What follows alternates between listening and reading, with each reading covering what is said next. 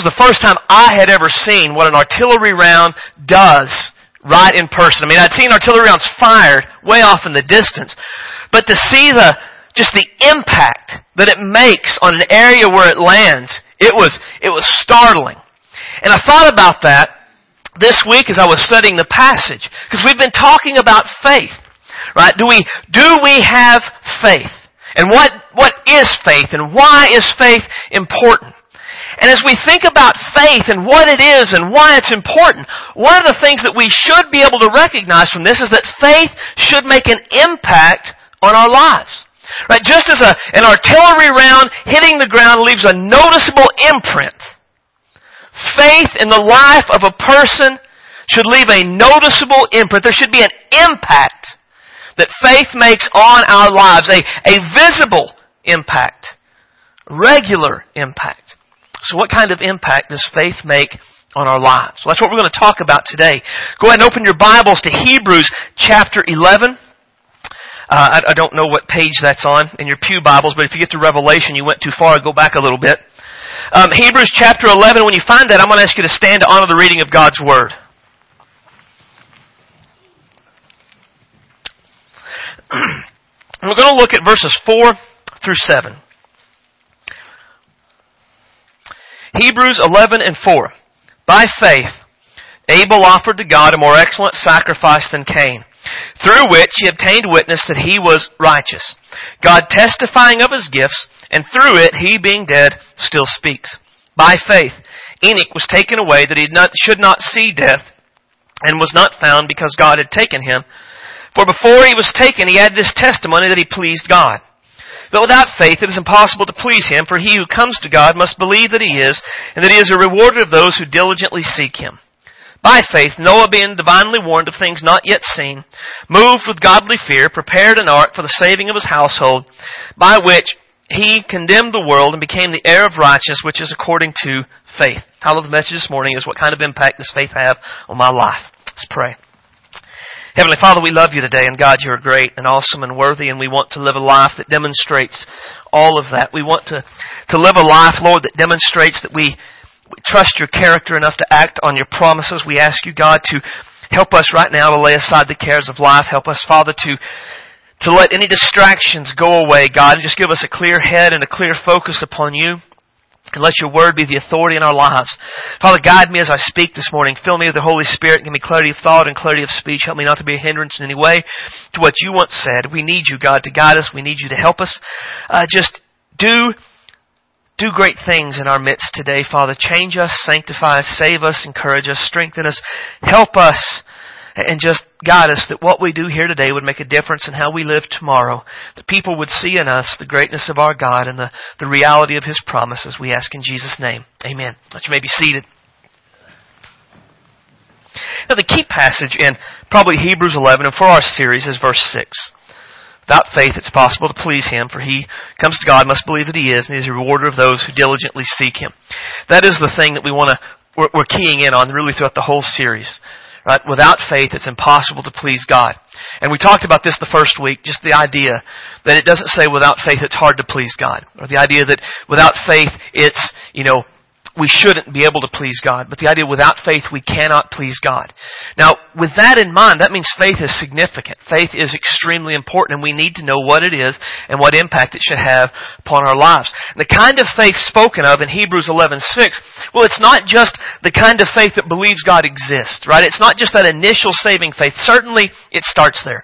The verse says, without faith it's impossible to please God, for he who comes to God must believe that He is, right? So there's that initial, I believe there is a God. It probably would even consider there, I believe that God sent Jesus down the cross for my sins, right? That initial saving faith. But it moves on from beyond that. And I said, must also believe that He is, and He is a rewarder of those who diligently seek Him, right? So it is a kind of faith that says, here's what God has said. I believe that God can do what He has said He will do. I believe that God will do what He said He will do. So I'm going to make life decisions based on the character and the nature and the promises of God. If you were here last week, we defined faith As faith is trusting God's character enough to act on His promises. That is the kind of faith that pleases God. It is a faith that trusts His character. He is who He says He is. He can do what He says He will do. And that then makes life decisions based upon that testimony of God's character and God's nature. And the main thing I want us to understand today is that faith motivates me to take actions that please God. Right? And that's what we see all throughout Hebrews 11. That's what we see in these characters here today. Right? All of them did things. Right? They did things because they believed God. Right? Abel believed God, and so he offered a sacrifice. Enoch believed God, and so he walked with God. Noah believed God, and so he built an ark. And in every instance, their faith, it motivated them to take actions, and those actions pleased God. So what kind of actions does our faith motivate us to take? Well, each of these three folks gives us one particular action. Number one, give God my best. The first guy that's mentioned here is Abel. And by faith, Abel offered to God a more excellent sacrifice than Cain. Right, now, the story of Cain and Abel, it's the story of the first murder, the story of brothers fighting. And if you're familiar with the story, if you're not familiar with the story, what happened is, there came a period of time after Adam and Eve were expelled from the Garden of Eden, their children raised up, they took jobs, and they then began to offer sacrifices to God. And as they offered their sacrifices to God, God accepted the sacrifice of Abel, but He rejected the sacrifice of Cain. Right? And so the question always people want to know is, why did God accept Abel's sacrifice and reject Cain's sacrifice? And there's all kinds of reasons. But I think the story itself, as we look at it, it tells us the answer. Right? It says in the process of time, came to pass that Cain brought an offering of the fruit of the ground of the Lord. Now Cain was a farmer. Right? Abel, on the other hand, Abel was a shepherd. And Abel also brought the firstborn of his flock and their fat. Right? And the Lord respected Abel, but He did not respect Cain and his offering. The question is, okay, why? Why? Now, you look at that and you see they both brought what they had, which would be a natural response. They're offering to God. They're giving God something. Cain, as a farmer, brings what he has raised and he gives it to God. Abel is a shepherd and he brings what he has and he gives it to God. And yet God receives one. He rejects the other. What is the reason for that? I'll be honest. I don't think it's because one was a blood offering and one wasn't. That's what's often said. I think that it's much deeper than that. It's a better illustration than that. Because notice what Abel brought. Abel brought the firstborn of his flock and their fat. Now, the firstborn, it's the very first. Right? That is the very beginning of it. Now, the firstborn is important because the firstborn means there's more going to come, right? But when you give the firstborn, there's nothing left. You're trusting that more will come. You're trusting that there's going to be more after that. In a lot of ways, in the Bible, the firstborn, it was the best of what you had. Now, that doesn't count for siblings. Like the firstborn sibling is not necessarily the better one, especially in our family. Anyway, the firstborn was the best of the flock, was kind of the way it was. And their fat. Right? The fat was the juicy, the goodness. So what Abel brought to God wasn't just, Abel didn't bring just a lamb. He didn't just go out there and pick one. He brought one that was better. He brought one and he brought it entirely, all of it, and offered it to God. Cain, on the other hand, it just says Cain brought an offering from the ground. And what I take from this is that Cain just brought some, and Abel brought the best. And the reason that Abel brought the best, Hebrews 11 says, it was because of his faith. His faith in God, his confidence that God was who He said He was and could do what He said He could do, caused him to bring the best and give it to God, and to give it to God entirely.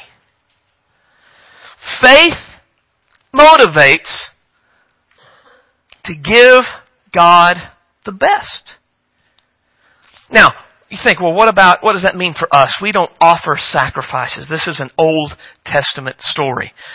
Well, you're partially right. We, as New Testament Christians, we do not offer animal sacrifices for our sins. That has been taken care of for Jesus Christ. But that does not mean that there are not sacrifices that we are to offer. The Bible tells us, I beseech you, brethren, by the mercies of God, that you present your bodies a living sacrifice, holy and acceptable to God, which is your reasonable service. So what is the sacrifice that you and I are to offer to God? It's our lives. It's us.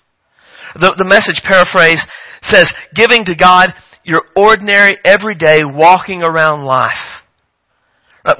We are to offer God all that we have, all that we are, our hopes, our dreams, our lives, our efforts, everything. We are to put our all on the altar. Right? And the idea of a living sacrifice is that it has to be done continually. It has to be done, every day. We have to give ourselves as a sacrifice to God. Every day, and maybe even multiple times a day. And it has to be holy. We have to give all of ourselves to God, and we have to give all that we are to Him. And I like how the New King James says it's your reasonable service. Right? And you know what that means? It means it's not exceptional. When we offer our lives as a living sacrifice to God, we have not done anything overly special. We have just done what the sacrifice of Christ on our behalf demands. That's it. Right? And that's the reason. By the mercies of God, because of what Christ has done for me, I give myself as a living sacrifice to Him. And when I give myself wholly to Him, I've not done anything exceptional. I've just done what's a reasonable response for what He has done for me. Now, one of the things that makes this interesting is when you read the story of Cain and Abel, Cain gets mad, right? Cain gets angry at God because God accepted Abel's but not his. And in his anger, God comes to him. And don't you just think how God is great, right? Because Cain is angry at God. It's kind of an arrogant thing to do. He gets angry at God, and rather than God just going lightning bolt death, boom, right? God comes to him. And what God tells him in that time is, if you do right, won't you be accepted? And what we learn from that is, regardless of what the standard was, right, however we interpret the more excellent sacrifice, Cain knew what it was. Cain knew what he should have been offering. Right? It wasn't like they just came up with an idea, they offered it, and God said, yes, no. God wasn't being arbitrary. There was an understanding that they had, and God told Cain, it's not that I like Abel better than you. It's that he did what I said, and you didn't. And if you do what I say, I'll accept you too. And there's almost, when you read it, an idea that Cain has that God should just be okay with him offering him anything. Cain almost has an idea that says, God, I shouldn't have to give you my best as long as I'm thinking about you and I'm giving you something, God. Rejoice that I thought about you. And God says, no. No. It's not going to happen that way. Faith offers God the very best we have. Faith understands that God is who He says He is. And if God is who He says He is great, and He is awesome, and He is awe-inspiring, and He is fearful to behold. And a God like that is worthy of our best. Faith says God has done what He has said He would do. He has said He would redeem us through faith in Jesus Christ. And because Jesus has saved me from hell and judgment, I will offer Him my best. We also learn from this that God accepts nothing less. Our token thoughts of God do not make God giddy. Our token, at least I'm thinking about you a little bit, does not make God say, I'll take what I can get. In fact, I want to show you this. And we have time. Turn to Malachi chapter 1.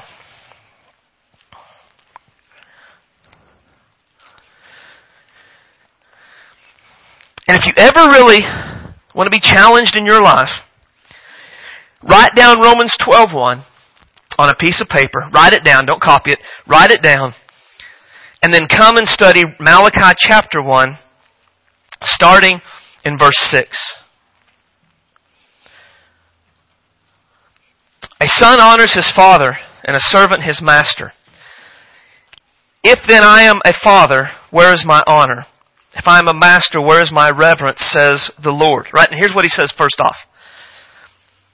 You honor humans who have authority over you. You honor your bosses, you honor your parents, you give honor to whom honors due. If I am your father, if I am your Lord, where's my due? And then it goes on. And it says, and they say, the priest, it says, to the priests who despise my name, yet you say, in what way have we despised your name? Right, so God talks to the priest, and he said, you know what, you honor the people who deserve honor, but you're not giving me the honor I deserve, and you're despising my name. And then he does the other side of the conversation because he knows how they'll respond. And they say, well, how? Oh, come on. How have we despised your name, O Lord? And notice what it says. You offer defiled food on my altar. But say, in what way have we defiled you?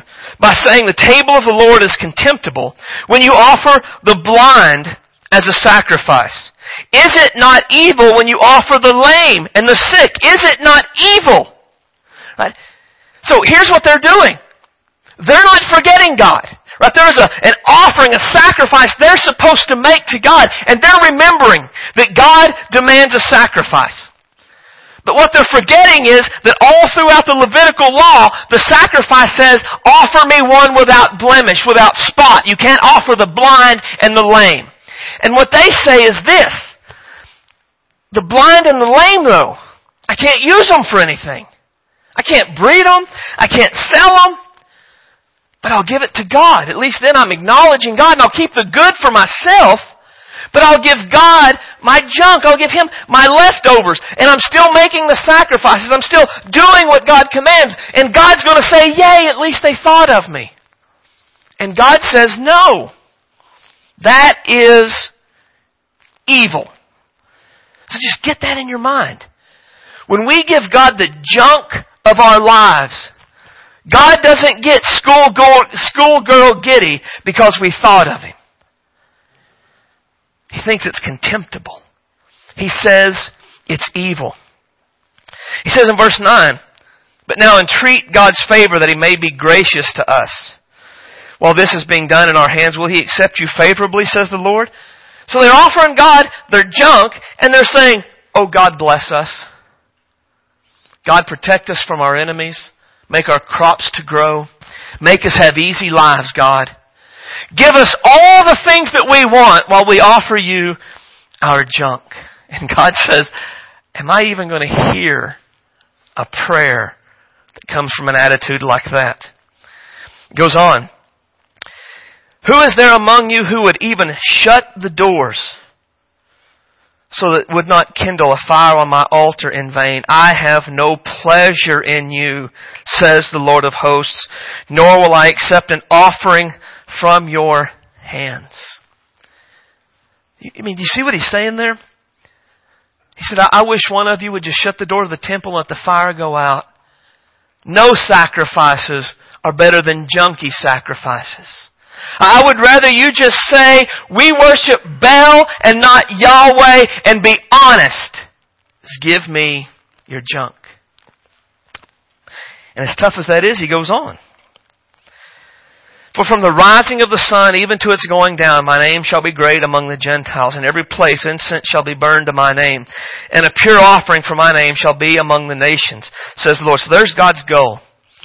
That all the people would see how great and wonderful He is. Now, how are they going to show the world how great God is? By giving God their best.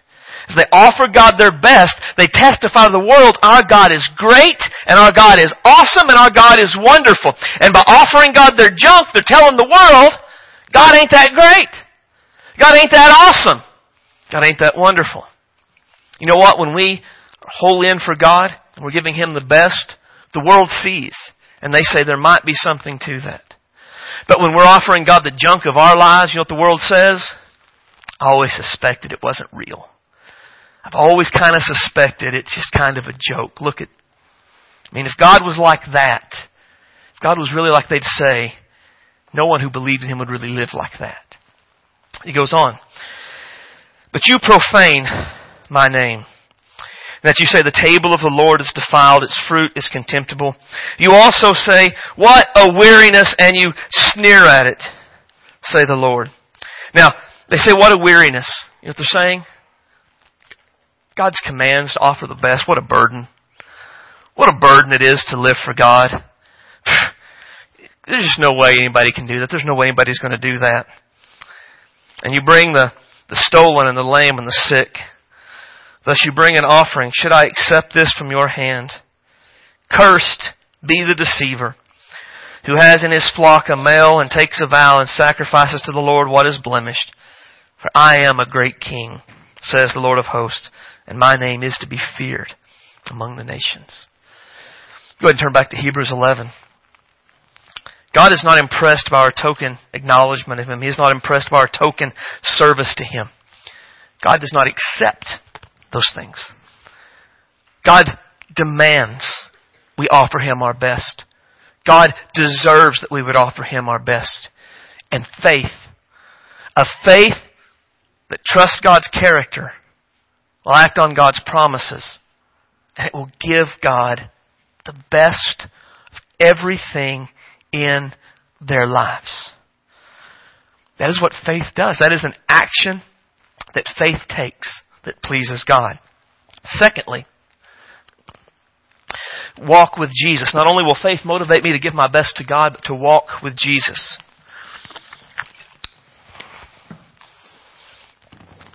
Enoch is the next guy. And Enoch is interesting in that there is so very little mentioned about him in the Old Testament. In Genesis 5 he's mentioned, and this is the sum total of what we know about Enoch. Enoch lived 65 years and begat Methuselah. After he begot Methuselah, Enoch walked with God 300 years. And he had sons and daughters, and so all the days of Enoch were 365 years, and Enoch walked with God, and he was not, for God took him. That's it. That, in this verse right here, that's what we have about Enoch. And what should stand out to us is the repetition. Enoch walked with God. Right here, it said he was taken away because he had the testimony that he pleased God. His faith, he was taken away because his faith caused him to walk with God all throughout his life. For Enoch, his relationship with God, it was an important thing. It was something that he did kind of all the time in his life. He spent his life walking with God. I mean, look, he walked with God 300 years. That's kind of impressive. I mean, to faithfully walk with God for 300 years. He made his relationship with God a priority in his life. And we think about, for us, God wants us to walk with Him as well. But the relationship that we have is not like a Sunday morning thing. It's a desire that Jesus would be a part of all of our lives, all of the time. And I think probably, when I think about what it is to walk with Jesus, there's an Old Testament passage that I think best sums this up. Micah 6:8. God has shown you what's good. And here's what the Lord requires. Do justly, love mercy, to walk humbly with your God. And of course, the phrase we're going to focus on is the walk humbly with your God. That is the idea that we need to get. That's what Enoch did. He walked humbly with his God. And there's two things from that. One is that it's a way of life. Walking with God is a way of life. Walking with Christ, it's a way of life. I think sometimes, and I think we all can do this, we have a visitation mentality about our relationship with Jesus. And here's what I mean. We probably have a regular time that we pray and we read our Bible and we come to church. And so we come to church today and then we leave And we won't really think about Jesus anymore the rest of the day. We're going to take our naps. We're going to watch our TV. We're going to do with the things we've got to do to catch up on the things we didn't get done yesterday. We're going to prepare for tomorrow. Then tomorrow morning we'll get up and we'll read our Bible and we'll pray and then we'll head out on our day and we'll never really think about Jesus again because we've got stuff to do and we're out and about and we're busy people. And what we do in this is we're visiting Him. We visit Him on Sundays and then we visit Him in the mornings. And then we really don't think about it anymore throughout the rest of the day. But Jesus doesn't call us to visit Him. He calls us to walk with Him. When He called His disciples, He said, "Come and follow me." We were always meant to go with Him throughout all parts of our lives. I read a blog post a couple of years ago from a guy, and the title of it was, "Stop Putting Jesus First." And I thought I had misread it because the guy had always been pretty solid. And then when I saw that I hadn't misread it, I thought he's lost his mind. What do you mean, don't put Jesus first? And he explained that a lot of times we have priority lists, and we have Jesus and then family and then job, or however we break it down. But we have Jesus first and then this other stuff. And he said, but that's not the way the Bible describes it. The Bible never gives us that priority list. Instead, what the Bible talks about is Jesus being a part of all of those things. Right? Like, think about your family, your marriage. Doesn't the Bible tell husbands and wives how they're supposed to treat one another? Doesn't the Bible talk about how parents are to treat their children, how children are to respond to their parents, how we're to react to co-workers and people and stuff? Right? So instead of Jesus and my wife and my children and my job, it's Jesus with my wife, Jesus with my children, Jesus in my job, Jesus in my relationships, Jesus, here let me mess with you, in my finances. Woo! I'm meddling now, I'll move on.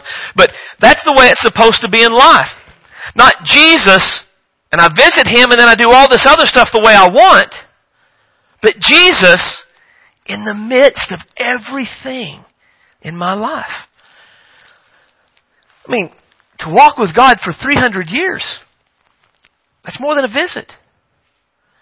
To walk humbly with your God, you have to walk with Him. It's a way of life. He's supposed to be with us all the time, but then not only to walk as a way of life, but humbly. He leads. I follow. We don't go and Jesus follows us. Jesus goes and we follow Him. Right? To walk humbly with our God, it means that I know He knows better than I do. It means that I have faith that He knows the way and I don't. It means that He leads and I follow everywhere we go in life. And again, this is one of those things that we find all throughout Scripture. Romans 14 says that Jesus died and rose again that He might be the Lord over those who are living. 2 Corinthians 5, Paul says that those who have received this new life are now meant to live for the one who died for them and rose again. Jesus, when He talked about what it meant to follow Him, He would say, if you want to follow me, deny yourself, take up your cross, and follow me daily. All of our Christian life is meant to be, He leads, we follow. That means that He's the boss. He's the leader. I mean, you can define it however you want to. We can say, Jesus is Lord, and I'm the servant. That's fine. Jesus is the leader, and I'm the follower. Fine. Jesus is the boss, and I'm the worker. Whatever. But however we define it, He's the one with the authority. He's the one that determines the direction. And we follow Him. Again, in every area of our lives. That's what it means to walk with Jesus. I always want to bring this up because there is so much in our world that tries to make Jesus as though He really doesn't care what we do. Right? He's not bossy. He just wants you to be happy. And as long as you're happy, as long as you're not really hurting anybody else, Jesus doesn't care. But I mean, you don't see that in Scripture anywhere. Jesus was always telling people, leave what you're doing over here, come over here. Go and sin no more. Stop doing that and start doing this. if I'm walking with Jesus, but I'm never having to change anything, I'm never being challenged at all, the reality is I'm probably not walking with Jesus. Jesus has a vastly different idea about things than I do. Walking with Jesus caused me to become a pastor when I wanted to be something very different in my life. Right? Following Jesus will always lead us in directions that will challenge us, that will change us, that will really overwhelm us at times. Walking with Jesus, that's a faith issue. When I trust His character, I'll act on His promises. And I'll go the way He says. I'll walk with Him all throughout my life. And that is an action of faith that pleases God. And then the final one. We give God my best. I walk with Jesus and I live in obedience.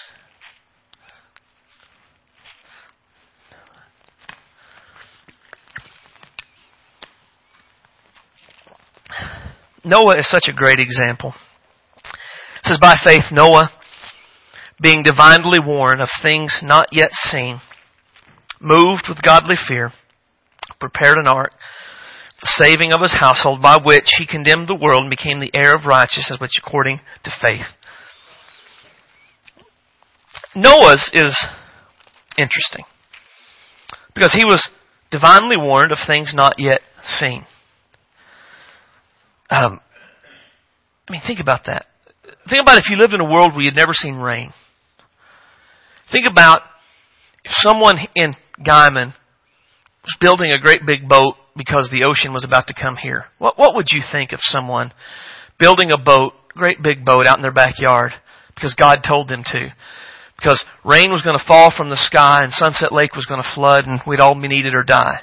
Right? How many of us would be like, let me help? That is obviously a God thing.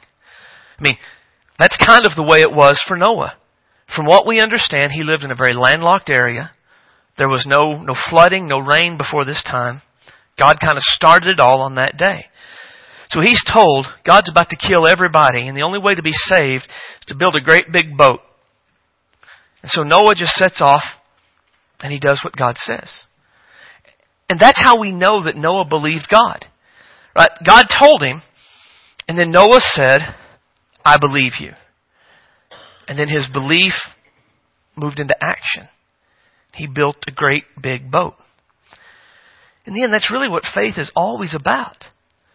God says, and even if it's unseen, and even if it's strange, we believe and we act. That's what everybody in this chapter did. They believed God, and so they did something in response to that. Faith always obeys. Faith always does what God wants us to do. And there is no way to separate faith and obedience. I cannot say I believe God's way is best if I don't do my dead level best to live God's way.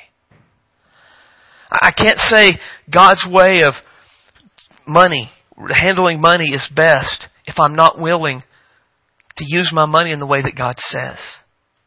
I can't say that God's word on redeeming time is best if I don't redeem the time. I can't say that God's plan of salvation is best if I'm not actively out trying to reach people for Jesus Christ. Anytime I believe God, I have to act on that. I have to do what God says. We looked the first week that doubt leads to disobedience, and disobedience leads to death. I'm convinced. Any area of our lives where we disobey God, it's because we doubt something He has said. We doubt His way is best. We doubt He will provide. We doubt He'll keep His word. We doubt, so we disobey. Faith, it always obeys. And the thing is, it doesn't mean we have all the answers. I can't imagine Noah understood everything that God had told him to do. And everything that God was saying. Even with just the judgment. What if God told you He was about to kill everybody but you and your family on the earth? Could you even wrap your mind fully around the fact that God was about to drown the whole world but you and your family? I don't know that I could. Just to be like, man, that's unreal. Everybody we know is going to die. But he had to believe, okay, I guess that's what's going to happen, so we have to do it. I read a story about a guy, and behind their house they had a big wall. And the wall was like 60 feet wide, and it started at 3 feet, and it went up to 5 feet, and it went up to 8 feet. And his son asked if he could go from one end to the other, climb it, and run over it. And he was 5. And he said, okay, go for it. So the kid climbed up on the 3 feet, and he ran to the 5 feet, and he jumped up to there. Then he went to get up to the 8 feet, and he started to do it, but he got a little scared and said, I don't want to do it anymore, Dad. I'm going to come down. So his dad said, jump. And he said, will you catch me? He said, yeah, I'll catch you. And so the kid jumped, and they caught him. And he said the issue was never, would I catch my kid? I would. The issue was never, could I catch my kid? I could. The issue was, would his faith in me overcome his fear of jumping? Or would his fear of jumping overcome his faith in me? You know, and that's the issue that we have to deal with in everything in our lives. Because obeying God is often scary. And the issue is never, will God do what He has said He will do? He always will. The issue is never, can God do what He has said He will? He absolutely can. The issue is, will our fear of jumping overcome our faith in God, or will our faith in God overcome our fear of jumping? And the only way to say that our faith overcomes our fear is by jumping. Faith always leads us to obey God, to do what He said. When it's fearful, it doesn't make sense, when we can't comprehend how it would all work, faith leaps into the arms of our Father, knowing that He can and He will catch us. Is that what you see in your life?